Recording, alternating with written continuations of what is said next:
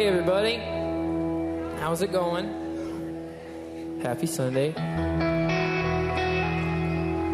God, thank you for today. Thank you for all the blessing in our lives, especially this blessing of a life. We ask for your strength and your wisdom to do your will with it, for that is when we are the most fulfilled. Give us your understanding and your peace as we go out doing your works. You are our God and our provider. We worship you now together. Amen.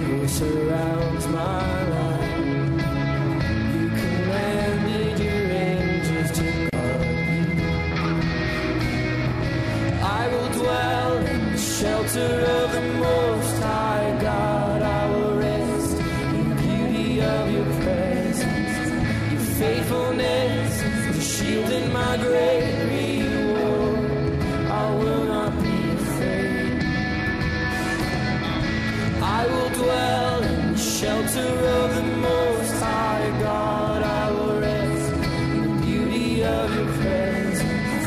Your faithfulness is a shield in my great reward. I will not be afraid.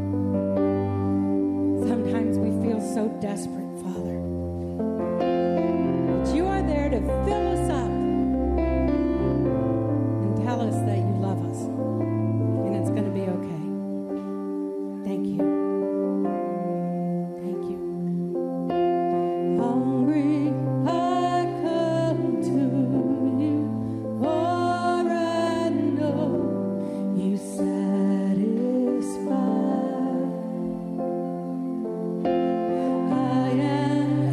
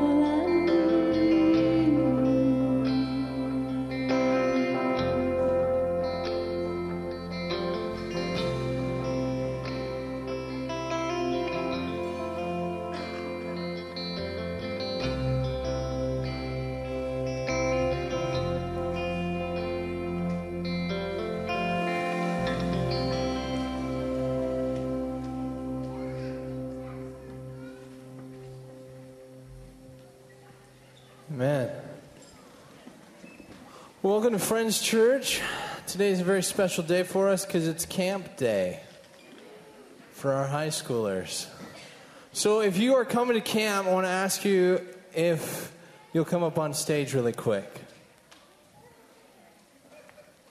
I know I haven't seen all of our camp people yet, but there's some here. Leaders, Joel, you want to come up in your cage? Mariah, just come up. And anybody else? Tanya? Sweet. So we're bringing 17 students. I know this is only like 5. Hey, guys. Out to Globe Creek. We're going to be there for the next 3, Sunday, Monday, Tuesday, Wednesday, 4 days. Doing a camp on kingdom and culture. So this morning's message is actually the kickoff of camp. So we're really excited. We're bringing some new faces in leadership, and we go there every year. Super awesome time just to get away from all the noise and stuff and just have a great time. So I want you guys to just stand with us really quick, and if you can extend your hands, we're going to pray for these kids and the leaders and just everything. There's just power in when we pray together. So Father, I thank you for these beautiful young adults that you brought into our lives, Lord, to help to just walk with, Lord, and to build up in their faith and the truth of your word.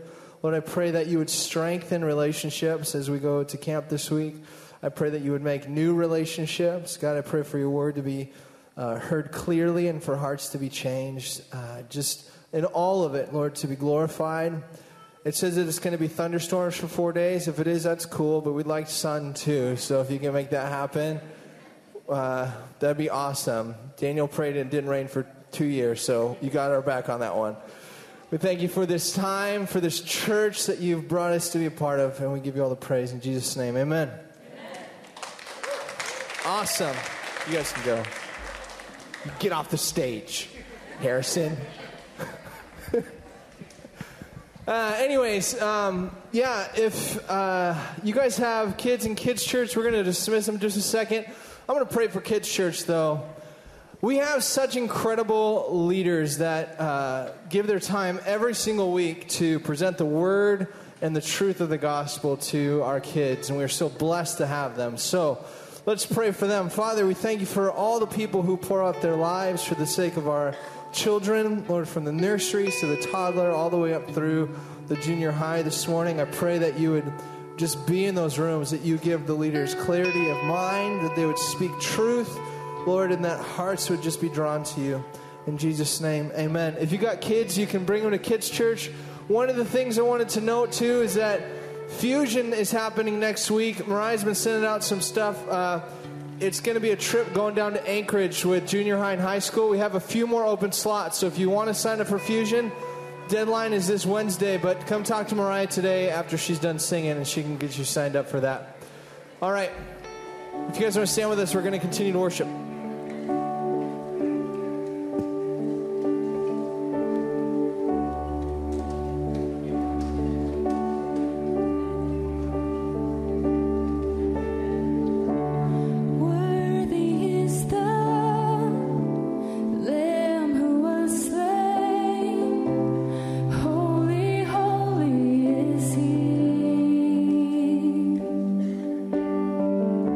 Sing a new song.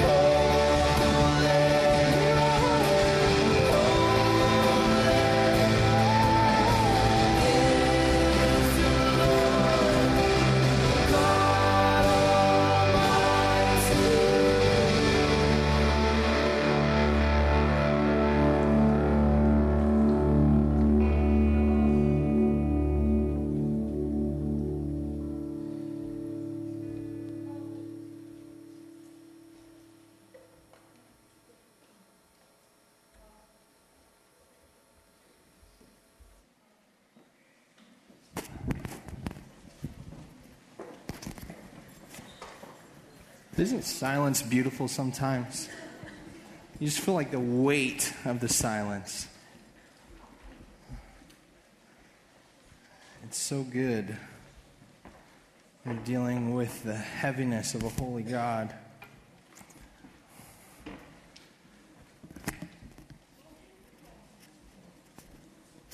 Well, good morning, church. I'm going to remember to drink this or Jeff is going to kill me. I got it, Jeff. Welcome to Friends Church. If you guys are visiting, we're glad you're here.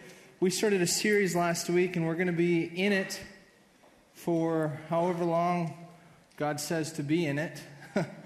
We don't really have that clear of a blueprint. We just know we have a big issue to address.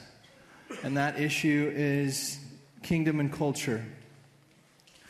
You know, when we were going through the identity series, I was really praying. We were praying as pastors just about where do we go next. Because when you're in a series like that, the Lord's Prayer was awesome too, just because you had these clear marked, you do the first two verses and the next two verses, and the next two. It's just like you got these clear things. With the identities, it's like, okay, we got 10 top identities. Let's dive into them. Then it's like, well, where do we go next? Do we just pick a top 10 list, or do we do these things? And what I really felt burning in my spirit is that we have to address what's happening in culture.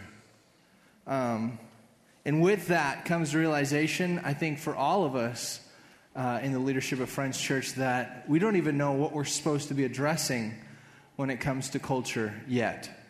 But as we pour into God's Spirit and the Word, that He's going to give us direction. So today we're going to be really laying a blueprint for why there's a tension that exists between the kingdom and culture, and why it can never be lifted, and why we're never supposed to lift it. Before I get ahead of myself, let's ask the ushers to come forward before they stare me down. Father, I thank you for this morning. I thank you, Lord, that this is the first day of camp. God, we thank you for all the students that you brought into our lives, all of the young adults that not only am I blessed to help lead, Lord, but that I call my friends. And God, I pray that as we go out to camp today, that you would just be glorified in it. And Lord, this morning as we start session 1 of camp, that us as a body would come to a revelation of the importance that we face when it comes to the tension between kingdom and culture. Lord, draw us out of our comfort, draw us out of our illusions of peace into your reign of peace and your kingdom and your joy. Father, we thank you for everybody that pours into this body that you have brought together. We thank you for everybody that gives their time and their money and their lives for the sake of the vision that you've given us at Friends. And we pray that you would further it all for your kingdom and your purpose. In Jesus' name, amen. So, one of the books that we've been in for the last few months when we were going over identities is really, the chapter 2 of 1 Peter has really been one of the staple points, at least for my studying, as I've been looking at in the last couple months, all the sermons we've been doing. It's a heavy book. It's a really good book. At this time, it's probably the book that God has put on my heart to keep diving into. So it seems fit that as we move from a series on identity into this series of kingdom and culture, that we're only stepping forward one verse from where we left off on our last series. And that is, I think, just God's sovereignty and His grace that He would leave us in the same place, because I think there's more that He wants to say to us this morning. And so we went over what it meant to be a holy nation and a chosen race and a royal priesthood and all of these identities, and about how God declares us to be this, so therefore we are, and in being this, we should walk accordingly in a response. But the one thing that we never really hit on, and it was one thing that was really burning in me by the end of this series, was the fact that we never really got into what was happening in the culture at that time that Peter wrote these words to the church and said, "You are a holy nation, you are a chosen race, you are a royal priesthood." So today what I want to do, and this is kind of separate from how I even sermon prep normally, because this week, as opposed to really diving into the Word, I dove into the Word, but where I was founded in and where I felt like God led me to was the history of Rome. So today we're going to be looking at the backdrop of this letter, because as I wrote in my pastor's note out to you guys in an email, it's so important to understand context. It's easy to say, yeah, I'm a chosen race, I'm a royal priest, I'm a holy nation, and then get on with your merry life, without really ever thinking about what that meant for the people who Peter was speaking it to. Because we have to realize that when these leaders, when these apostles, when these early church fathers, when they wrote, it was very, very intentional. There was something that was happening that made Peter go, I need to write a letter. As the head of Rome, I need to write to the church and encourage them or discipline them or give them better revelation or whatever it might be. So the question I ask myself is, what was happening in 1 Peter? What was happening in that time that he had to write this letter? So that's what we're going to be in today. So if we go back to the first century of Rome, we know that Jesus, his ministry was in 30 AD to 33 AD. And once you get up to, but there's a lot of other things happening in the time. And in the first century, the Roman Empire was a very pagan place. It was a godless place. They had a bunch of gods, but they never had Yahweh. They did not believe in the one true God. Corruption might have been an understatement. It was widespread. Divorce and abandonment was rampant. Violence was everywhere. Marriage and sexual morality was scarce, if you could find it at all. The city was filthy. It was like New York times 50. Have you guys ever been to New York? That place stinks. Like literally the odor. But the city of Rome in the first century was made up of 66 million people. And the life expectancy was less than half of what it is today. Around 23 years old is what you were expected to live. So I'm 7 years past. Praise the Lord. Virtually everyone had lost a child. And by the time any child was raised, they had lost at least one parent, if not both. Modern methods of birth control were unknown, so abortion was a common, widespread practice, but much more than it is today. And because of medical procedures were primitive, germ theory had not even been discovered yet, soap wasn't invented, and antibiotics weren't even heard of. Infection was common, and many of the women that went under abortion became permanently sterile, and many of them died. But increasingly in those early centuries, one of the most common forms of birth control was infanticide, where they would wait to see the gender of a child, and then if it was a girl baby, they would take her down to the seashore or to the forest, and they would leave her there to die.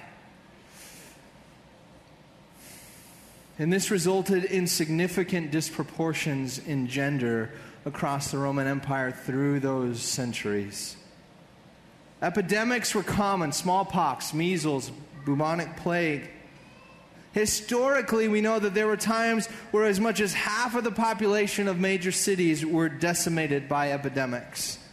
And when the cities would need to be repopulated because of plagues or because of fires, the policy of the Roman government was to take the army to the far reaches of the Roman Empire and force march tens of thousands of people from their homes into the major cities to repopulate it.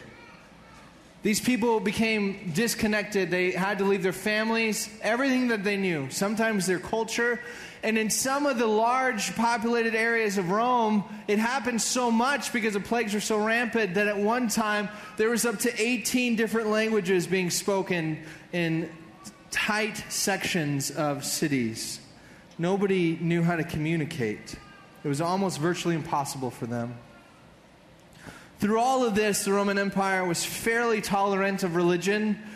As long as people would swear their allegiance to Caesar, they could basically get along with their merry life, continue local politics and local religion as normal. However, the Christians began to stand out increasingly with government, because when called upon to say that Caesar is Lord, instead they would declare that Jesus is Lord.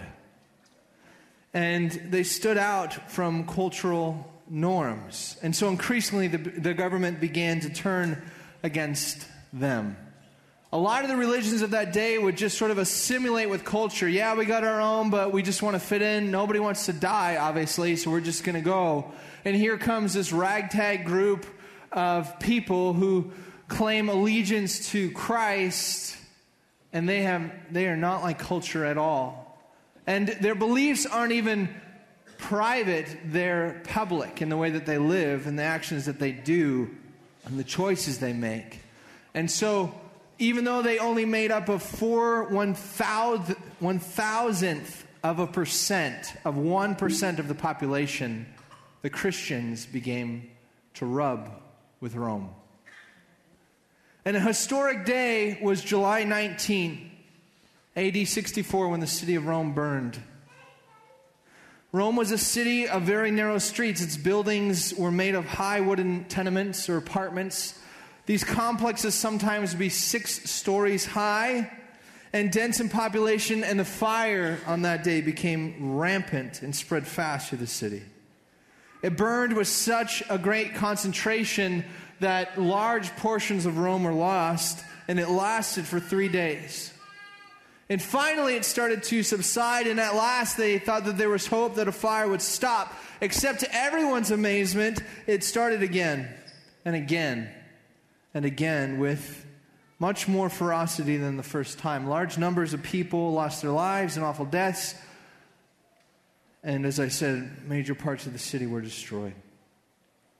Among the people of the population, there was little suspicion of who did this, because the emperor of that time was Nero. And if you don't know anything about Nero, you might want to Google him sometime, as long as you haven't eaten any food, because he was a wicked man. And Nero had a strange fixation with buildings. He had this grand desire to build a great city with monuments built for himself to make his name great. And so it was rumors that he started the fires. And history tells us that when people tried to put it out, he would send his guards to stop them. And when it started to burn out, he would order his soldiers to reignite the city. It was said of him that as the city burned, he watched gleefully from his tower. And one Roman historian wrote that he was charmed by the loveliness of the flames and played his fiddle as to the sounds that they made. Rome burned while Nero fiddled. It's a famous saying. The people of Rome were absolutely devastated. They had lost everything, and the population began to turn against him, obviously. And their bitterness was deep and somewhat deadly. And so Nero needed to divert the attention away from himself. He needed a scapegoat. And so he chose the Christians, and publicly he blamed them for burning Rome. Now, this was actually super intelligent on his behalf. It was ingenious, really, because the Christians were already victims of hatred and slander. Big time. They did not assimilate with the culture, and they didn't leave. And what they were saying was completely... What people were saying about them became these legends. The big ones were that they were cannibals. Christians were cannibals. Sexually immoral. They lacked family value. They were atheists. Anarchists. The Lord's Supper, which Christians held at that time after Jesus commanded his disciples to do this in remembrance of him, and we'll be doing it again, was held in Rome, and it was closed to pagans. So they sort of developed all kinds of strange imaginations of what happened in those meetings. The Romans did. And they heard about these Christians who were eating the flesh of their leader and drinking his blood. And so they accused him of cannibalism. In fact, they began to say that they ate babies and killed Gentiles to eat their bodies at the Lord's Supper. They also said that at these secret meetings, the Christians would share a kiss of love, that they would declare their love for one another, and whenever one of the apostles would write a letter to the church, they would always talk about how much they loved them. So, the people of Rome rumored and said that there was unbridled lust and orgies in those Lord's Suppers as they took place. Rome said that the Christians lacked family values because their teacher Jesus was to them more important than their parents, their kids, their brothers, their sisters, their wives. And Christians used to talk about a time when the world would be dissolved into flames. And so it was easy to blame this fire on them because in doing so, they said that the Christians were just trying to develop a fulfillment of their own prophecies. Historians tell us that even though that there were in Rome some judges who were honest enough and prepared to acquit the Christians of these baseless charges, those judges were overpowered, ignored, and killed. Christians were now seen as aggressive, anarchists.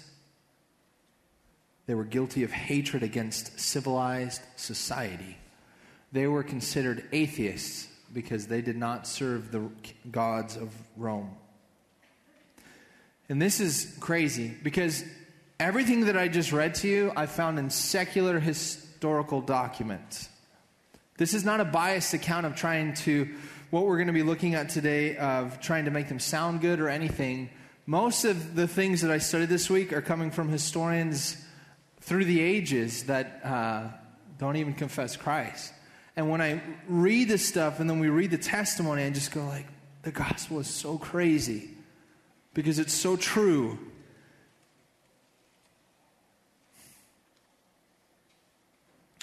One of the secular Roman historians, Tacitus, wrote this at this time. Tacitus was he was a pagan Roman historian. He hated the Christians. The only person he hated more than the Christians was Nero. He freaking hated Nero.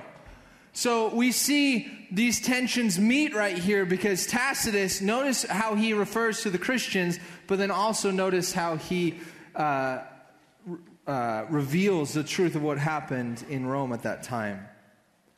He writes, in order to abolish the rumors that Nero burned Rome, Nero falsely accused and executed with the most exquisite punishments those people called Christians, who were infamous for their abominations.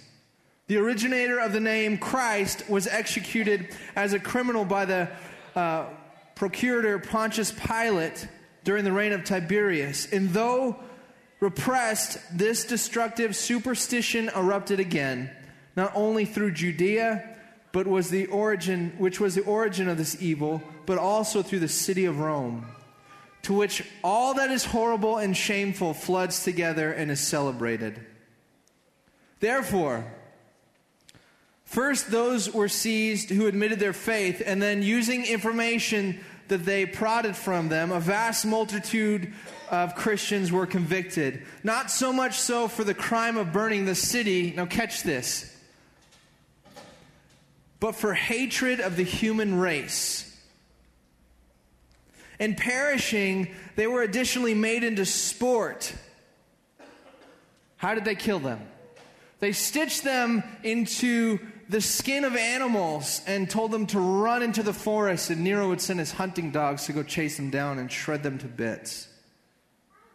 They nailed them to crosses. They dipped them in oil, and they would light them on fire so that Nero could light his parties at night as the daylight passed away.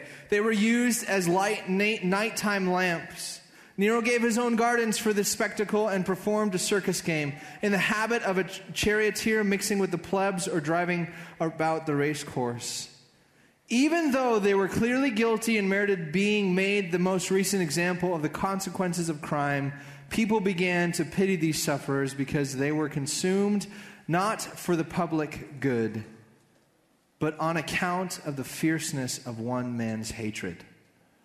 That's what Tacitus says. They were consumed not for the public good, but on account of the fierceness of one man's hatred. Christians perished in a delirium of savagery at that time. They were nailed to crosses.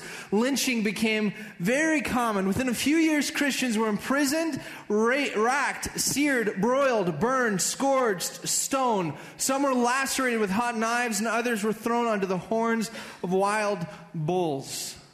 In the midst of all of this, the Bible calls the people to be holy. See, it was a year after Nero set Rome on fire that Peter wrote these words in his letter to the church. You are a chosen race, a royal priesthood, a holy nation, a people for his own possession, that you may proclaim the excellencies of him who called you out of darkness into his marvelous light. Once you were not a people, but now you are God's people. Once you had not received mercy, but now you have received mercy. Beloved, I urge you as sojourners and exiles to abstain from the passions of the flesh, which wage war against your soul. Keep your conduct amongst the pagans honorable, so that when they speak against you as evildoers, they may see your good deeds and glorify God on the day of visitation. That is the context of this letter. As Christians were sewn into animal carcasses and thrown to lions and burned at the stake, Peter says, be holy, church.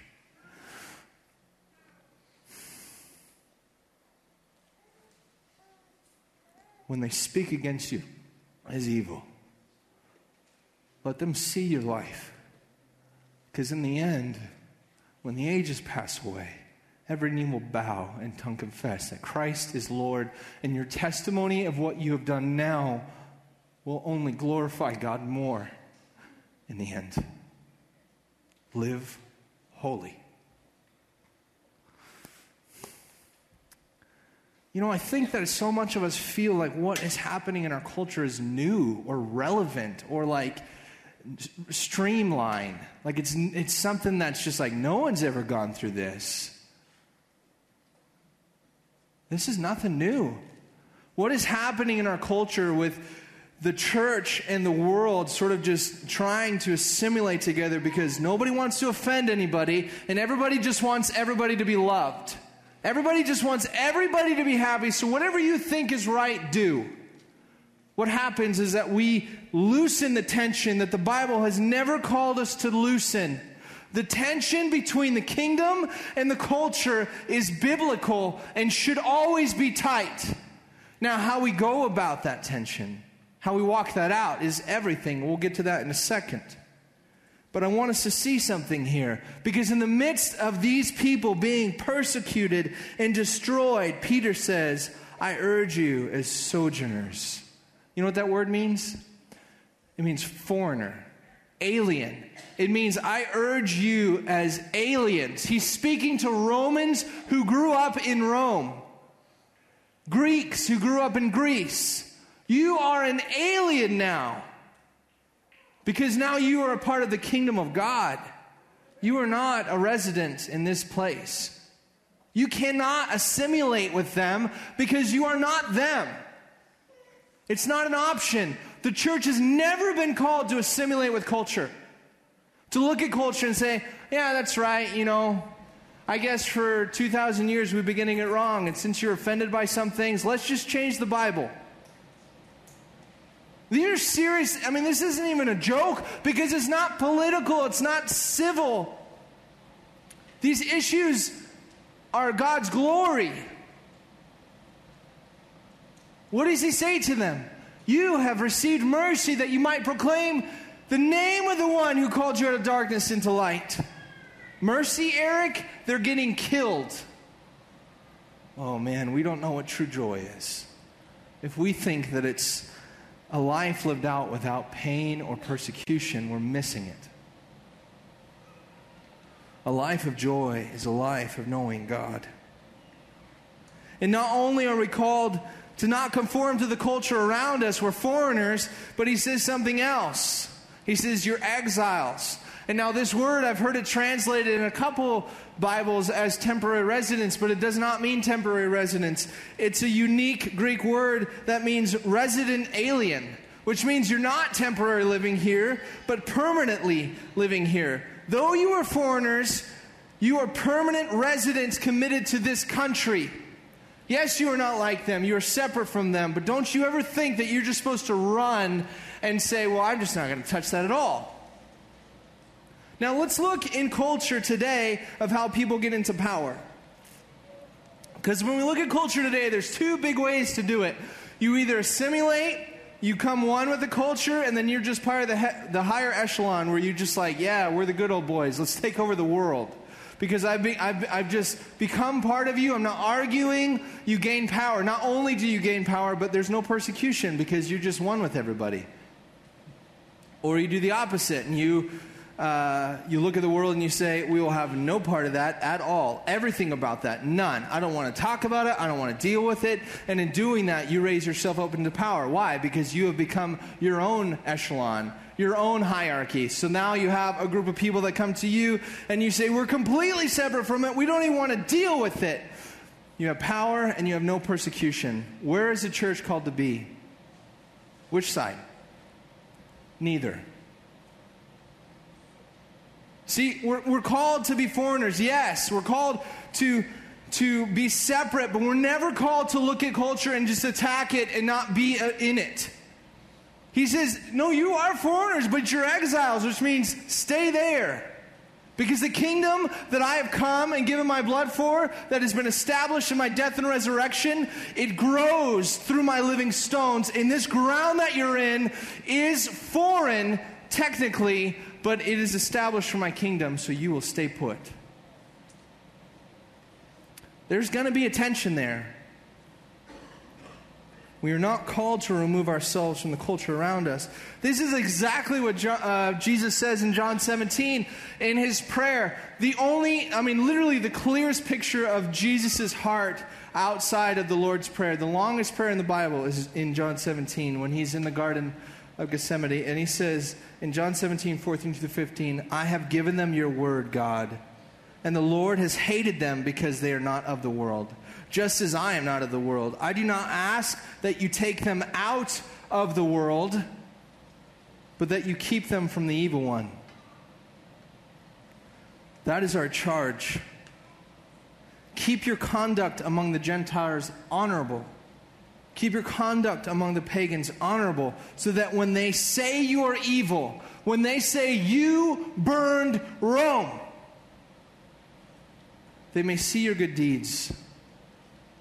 And in the end, God will be glorified. This is exactly what Jesus says in Matthew 5 when he says, you are the light of the world. A city set on a hill cannot be hidden. Nor do people light a lamp and put it under a basket, but on a stand. And it gives light to all in the house. In the same way, let your light shine before others so that they might see your good works and give glory to your Father who is in heaven. Jesus says your good works. Peter says your good deeds. My question to you is, what is good?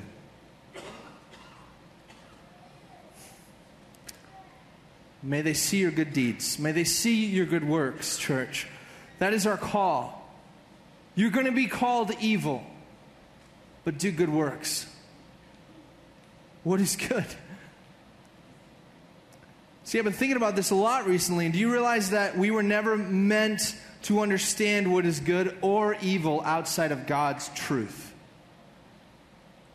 Because God is good. And the very opposite of what He is and His reign is wickedness. Sin is missing the mark only because God has a mark and it's not meeting it. He is good.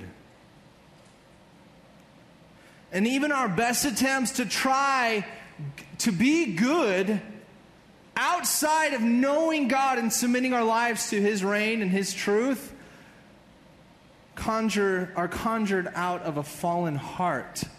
Jeremiah 17:9 says the heart is the most deceitful thing, no one can trust it. And in fact, God says to the people in Ezekiel and Jeremiah, He says, you've broken my law. Your heart is broken and it cannot be fixed. And that's why He established a new covenant, because not only did He say, I'm going to give you a new spirit, but He said, I am going to give you a new heart.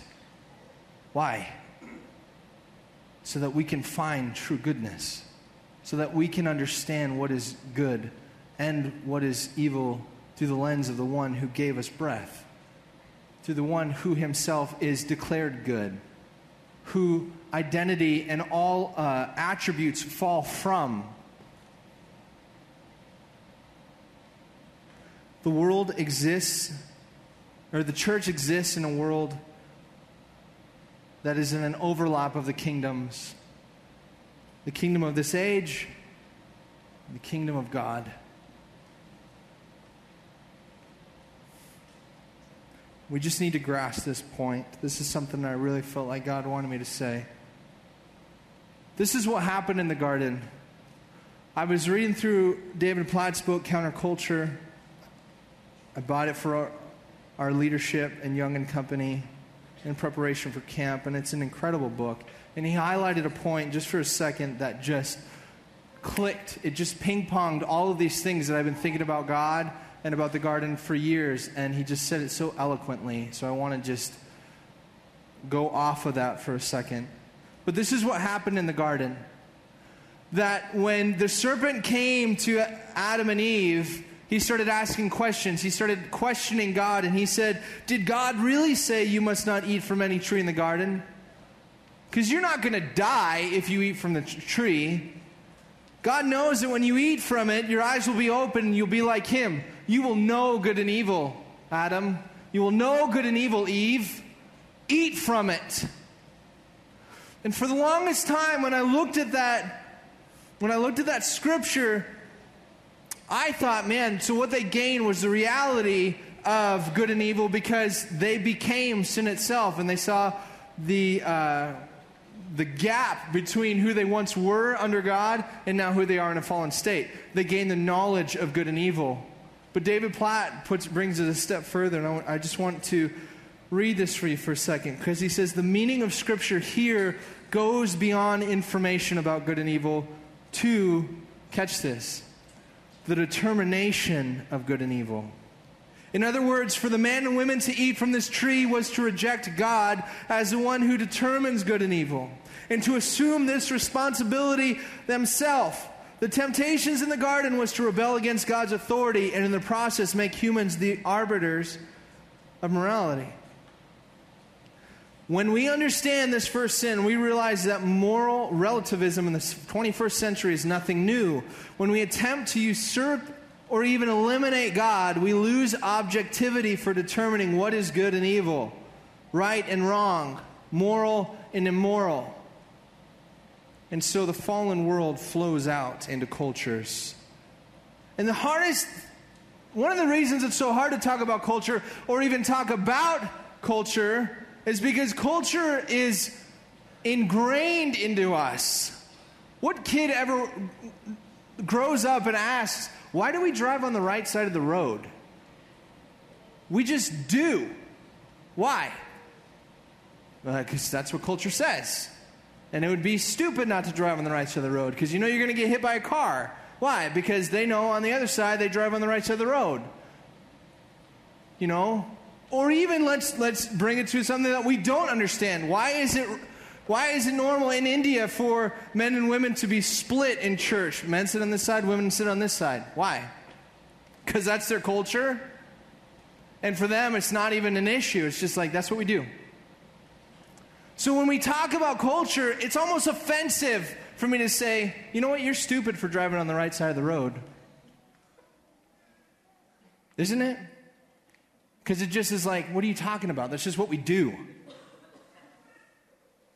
But here's what happens in the fall, is that cultures are built out of the best attempts of men trying to decide for themselves what is good and evil.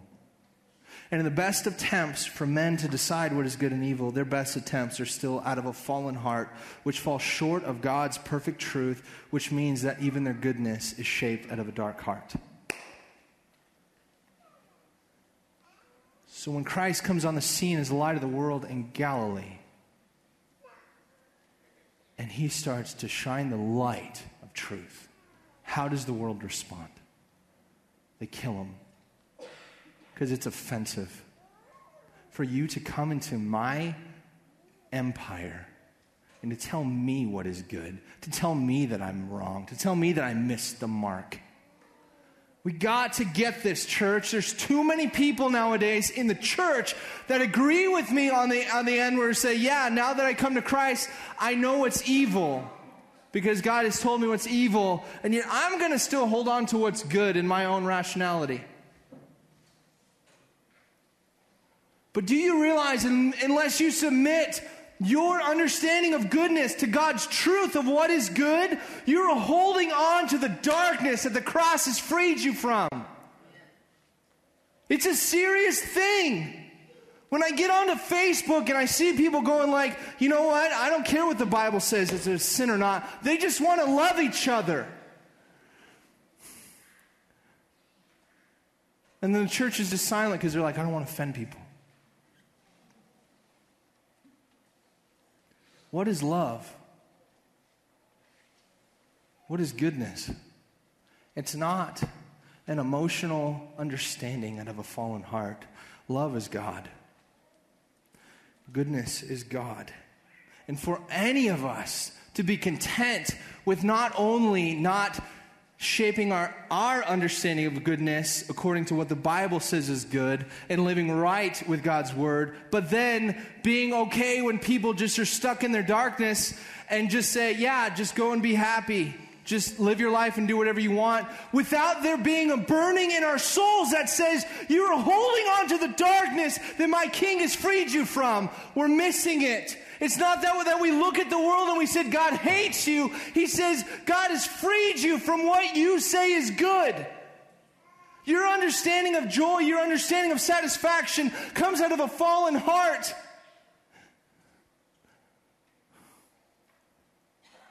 And man, we got to get this.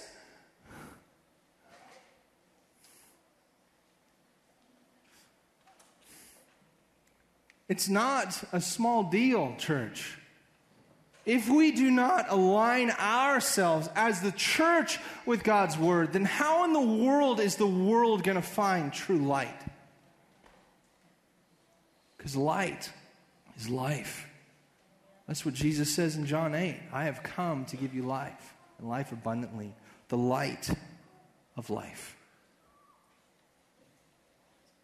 Isaiah 5:7 says, woe to those that call evil good and good evil, who put darkness for light and light for darkness, who put bitter for sweet and sweet for bitter. Woe to those who are wise in their own eyes and clever in their own sight.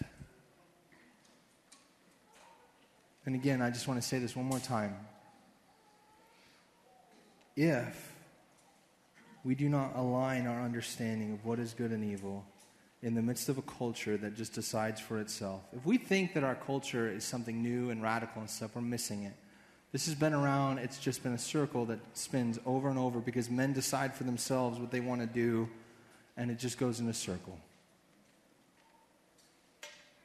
If we do not align ourselves with God's truth, then truly what we're doing in the most biblical sense is we're binding ourselves to the darkness that He's freed us from. And the battle, the tension is not against light and dark. Because when light came onto the scene from the beginning, when God said, let there be light, the darkness fled.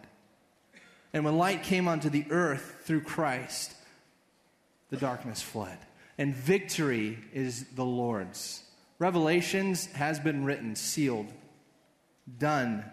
So what is the battle? The battle is our souls. This is what Peter says in 1 Peter 2. I urge you as sojourners and exiles to abstain from the passions of flesh which wage war against your soul. This is what the enemy does.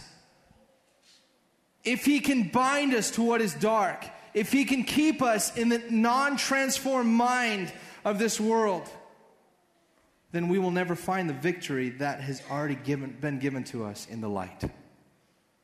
The light is already overcome. But if the enemy can keep us here, and he can say that darkness is actually light, so just keep pressing into it, then we'll always live lives feeling hopeless because we've never clung to the victory of the cross. Ephesians 5 says this, let no one be deceived with empty words. For because of these things the wrath of God comes upon the sons of disobedience. Therefore do not become partners with them. For at one time you were darkness, but now you are light in the Lord. Walk as children of light. For the fruit of light is found in all that is good and right and is true. And try to discern what is pleasing to the Lord. Take no part in the unfruitful works of darkness, but instead expose them. For it is shameful even to speak of the things that they do in secret. But when anything is exposed by the light, it becomes visible. For anything that becomes visible is light. Therefore, it says, awake, O sleeper, and rise from the dead, and Christ will shine on you. So then my question is, okay, if we're called to proclaim his name, in the midst of this tension that will never be broken as long as the two kingdoms are here, how do we do it? Well, Paul says here, he says, expose the darkness. Well, how do we do that? Well, we're not called to assimilate, and we're not called to just be on the opposing end and attack. So what do? This is the beauty of a testimony. Because we're going to be in this for a lot of weeks, so instead of giving you all of this biblical doctrine, I just want to tell you what happened when Nero burned Rome. And when Christians were called to live holy. Because testimonies not only portray the glory of God, but they can build our faith. We talked about that in the Living Stone sermon. How do we expose the darkness in a culture that is so prevalently dark? Well, this is what the early Christians did in Rome. They lived moral lives in a pagan culture. Husbands and wives were faithful to each other. They avoided divorce at a time in history when divorce was so common that marriage as an institution was starting to crumble. In the churches and in their home, they treated women with respect and dignity at a time when women had little legal status and were virtually considered to be a possession. Christians did not have abortions. They kept their baby girls and they nurtured them and loved them and raised them to maturity into young women that knew their king.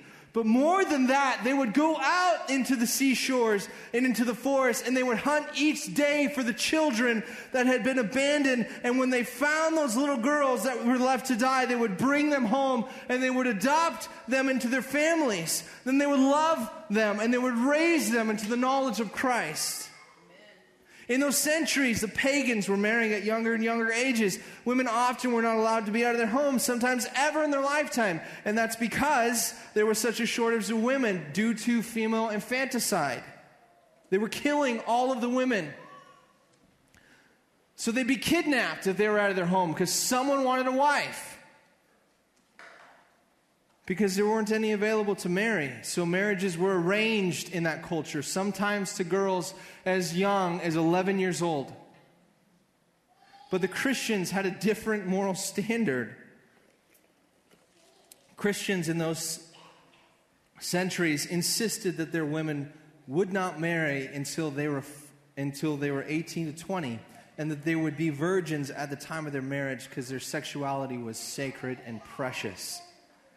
So while the pagan world had a decreasing supply of women, the church had an abundant supply. And historically, the church cornered the market in the Roman Empire for women.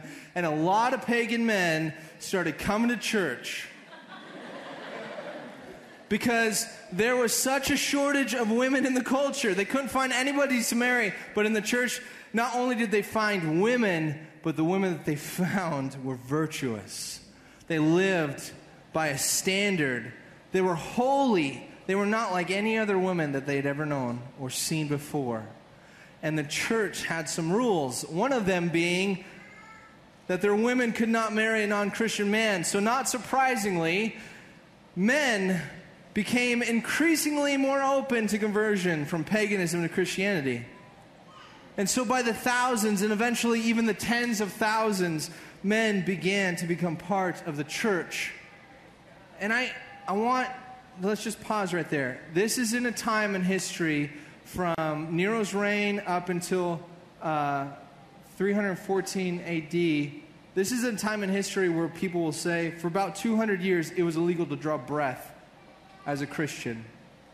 You would be killed. And yet the church flourished.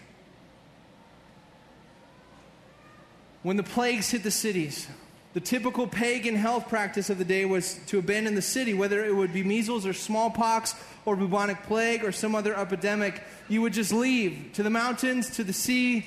And the result of that was that many times children were abandoned in the cities, and the elderly and disabled who weren't capable of leaving were just there left to die. Many times not because they got the plague, but because they starved to death, because no one was there to feed them. So what did the Christians do? In order to live out Peter's call for their lives to be holy and proclaim the greatness of the King, when the plagues came unto Rome, the Christians stayed in Rome. And for many, at the cost of their lives, they stayed and provided food and water, care and love. And what happened is that when the plague finally subsided, sometimes 6 months later, the people who abandoned the cities would come back, and they would discover what they would discover is that their own family members no longer trusted them, but they trusted God.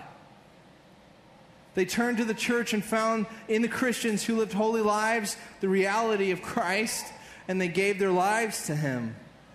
When the cities were being repopulated, huge numbers of slaves and other forced into repopulation efforts would march across the empire to Rome and other major cities. And when they got there, they had no place to live, they had no jobs, they had nowhere to work, which means they had no food. So what did the church do? The Christians welcomed them. They opened up their churches and homes and found places for them to stay and places to work and food for them to eat and clothing for them to wear. And those relocated found a place unlike anything they'd ever known or seen or experienced from the communities of their own homes, to the point where they said, we don't want to go home, we are home. And the long-term result of this holy living drew the world to the reality of God. It was not political voices that brought the world to God. It wasn't politics. No man could stand up in front of the Roman Empire and say, repent, the kingdom of God is here. They didn't have that option. A lot of us think that, hey, I don't really have a political voice, so I'm just going to live my life and do my own thing. Peter says, live holy. Because what you do in this life, amongst the tension, amongst you not assimilating, but being present in the world, for God being displayed through your life, has everything to do with God's glory. Everything.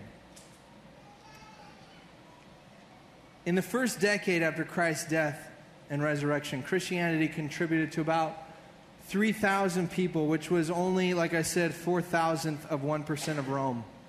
A number that is so small, it's just statistically insignificant.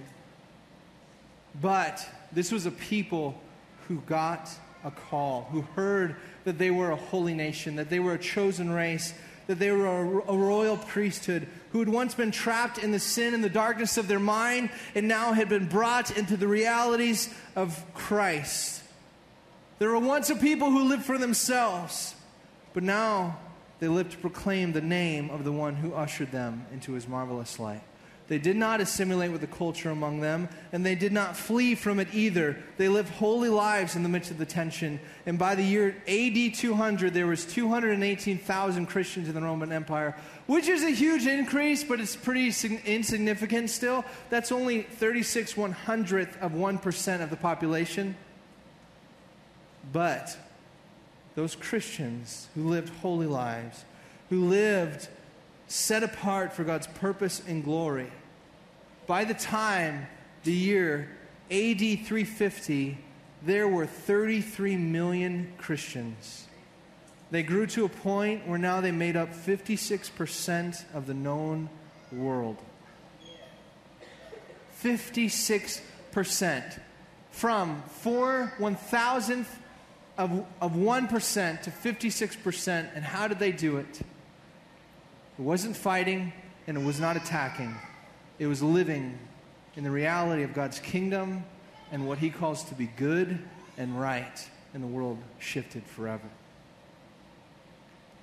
Charles Spurgeon says this: I believe that one reason why the Church of God at this present moment has so little influence over the world is because the world has so much influence over the church.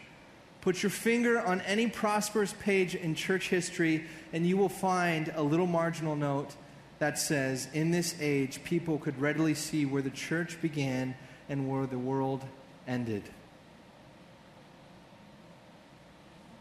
Do we stand apart from this world? And do we have peace in that, or does that offend us? And do we know why we stand apart? These are the things we're going to be getting into in the next couple months. And we're going to offend you guys. I'm not saying all of you, but at some point you're probably going to be offended because all of us have parts of our minds that have not been renewed. But I just plead with you, as we get into this, let the Word of God draw you into the light of truth and let go of what you call good so that you can find true goodness in His reign in your life. Jesus said in John 8:12, if you guys want to stand and come up and get communion while I'm saying this.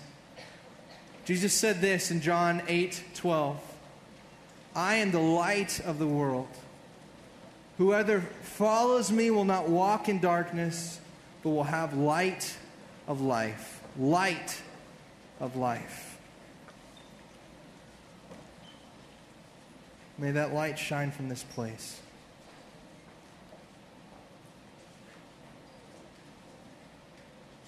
This is the culture around us right now. There is 42 million abortions that occur every year in this world. More than 115,000 abortions occur every day, and at least one woman has an abortion every second of every day. There is 153 million children who live as orphans. This number includes 18 million children who have lost both parents, but it does not include millions of affected orphans who live in institutions or on the streets. There is 245 million women who live as widows in this world. 115 million of them live in significant economic deprivation and social isolation as a result of being a widow. Today, over 1 billion people live and die in desperate poverty. 700 million in slums, 500 million on the verge of starvation, 93 million beggars, 200 million children exploited for labor. There's 2 billion others who live less than $2 a day. Over the past 40 years, wrong page, more than 18,000 children will die today, either due to starvation or preventable disease. Over 27 million people live in slavery today. That is more than any time in history. There is more slaves today than were seized from Africa in 4 centuries of the transatlantic slave trade. Many of these millions are bought, sold, exploited for sex in what has become one of the largest and fastest growing industries in the world. Sex trafficking is a multi-billion-dollar industry worldwide. Nearly half of all marriages will end in divorce.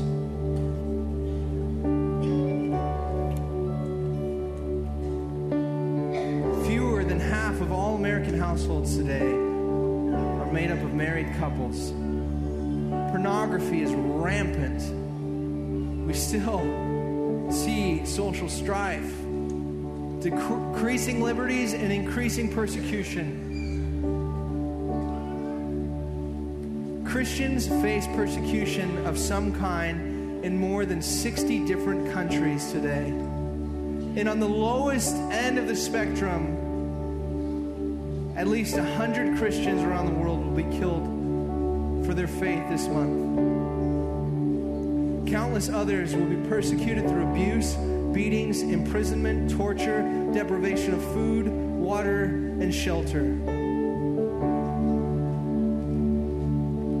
And there is millions upon millions upon millions of people who have never heard the truth of the gospel. We have been given a light that it might shine out from this world. And if we can look at the testimony at all from the church's beginnings, the effects of the ripple effects of if we truly grasp the goodness of God and display it with intentional attitudes in this world, it will reshape this world. And even if it doesn't, in the end, God will be glorified as we are persecuted.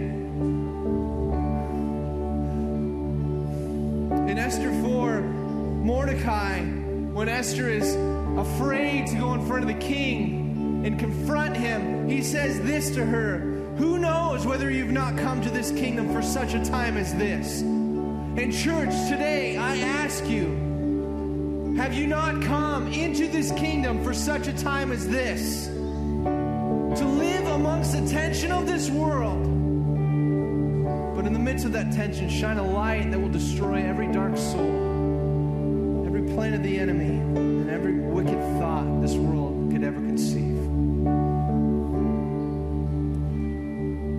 This bread and this wine, this is not cannibalism.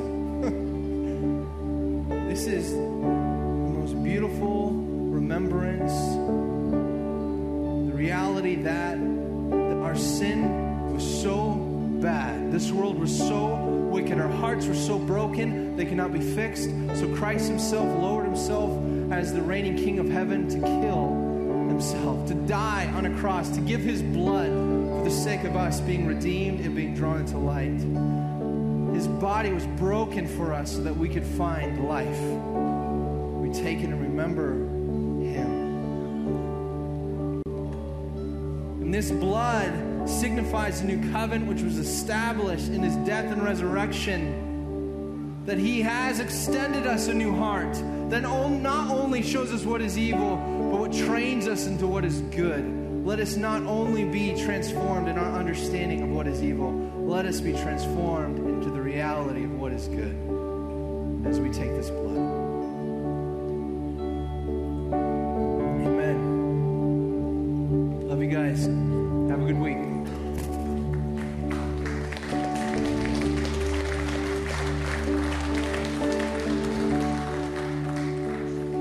If you'll stand with us, we're going to continue to worship together.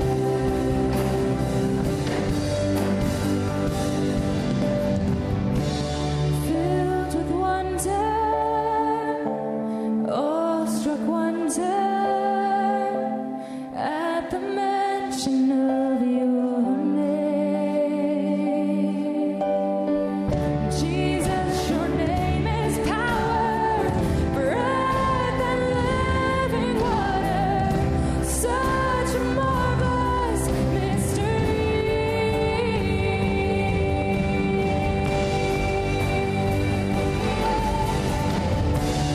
Holy, holy, holy is the Lord God Almighty, who was and is to come. With all creation I sing praise to the King of Kings. You are my everything, and I will adore you. Holy, holy, holy is the Lord God Almighty, who was and is to come. With all creation I sing praise to the King of Kings. You are my everything, and I will adore you.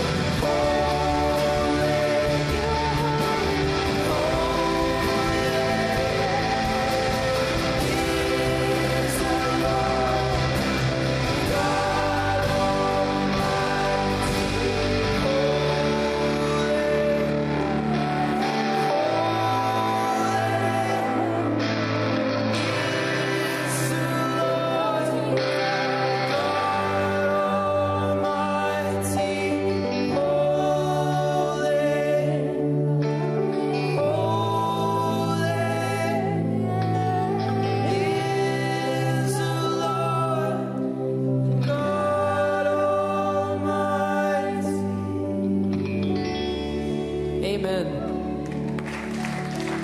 You guys are blessed.